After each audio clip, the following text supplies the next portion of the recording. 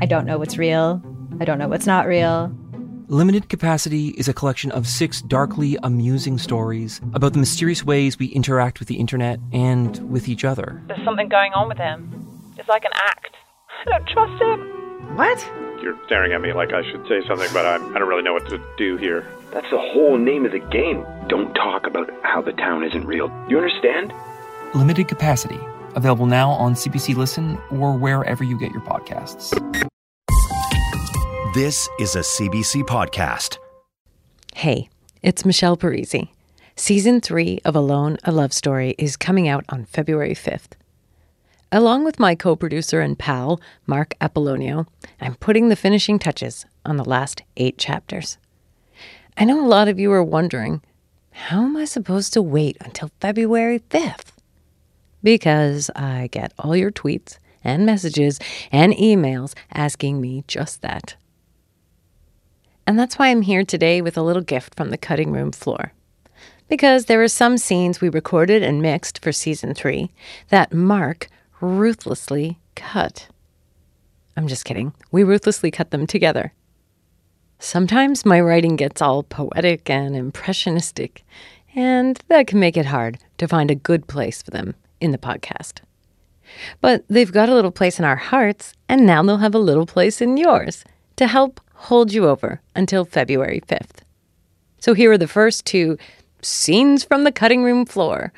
A tiny vignette called Fireworks and one called So Many Maybes. Look out for more in the weeks to come.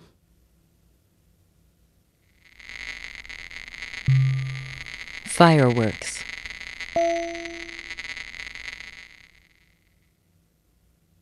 Every time I see the man with the white shirt, it's just like the poet said. It's fireworks. Actual goddamn fireworks. Inside me, above his head, all around us, everywhere. Boom, boom, boom. And he's talking about whatever. Talking about what? I don't know. Because I just see his lips move and it's all boom, boom, boom. And my whole body just melts beside him. Every ligament is taut, every neuron firing, every hair stands on end, and every bit of my skin wants to touch every bit of his. Boom, boom, boom.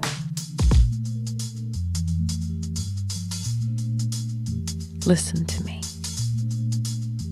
You are loved like a fireworks display. Your very presence is fireworks.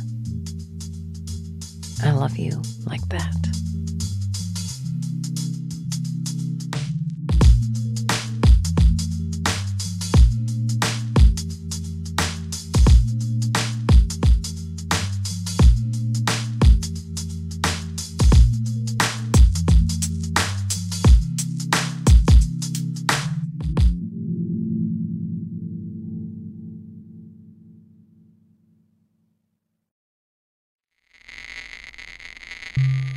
So many maybes.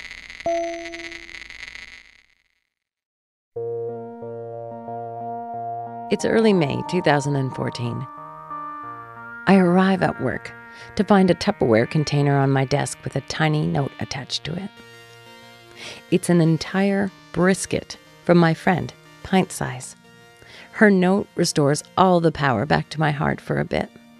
It says, I don't know the answers to your questions about love, but I know that this meat will make you feel better. Later, we meet in the kitchenette for tea.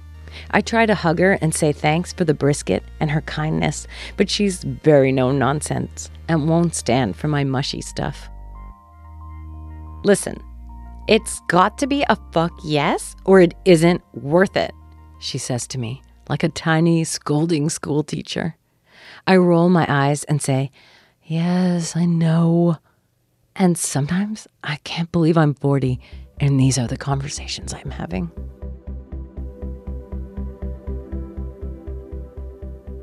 Have I told you my Jenga principle of dating?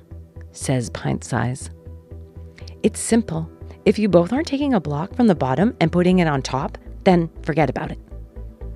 I laugh because I always feel like I'm in a sitcom when she talks, and I sigh because she's always right. Because up until now, love had always been a resounding fuck yes in all my relationships. But with the man with the white shirt, it was nothing but maybe?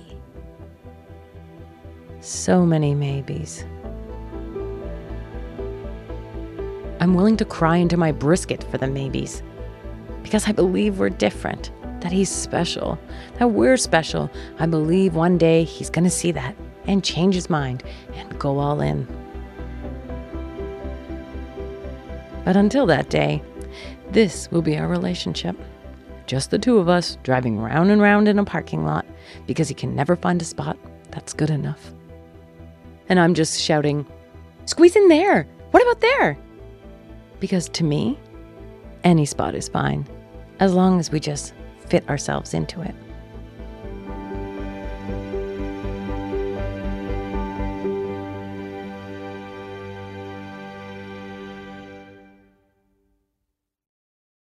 For more CBC podcasts, go to cbc.ca/podcasts.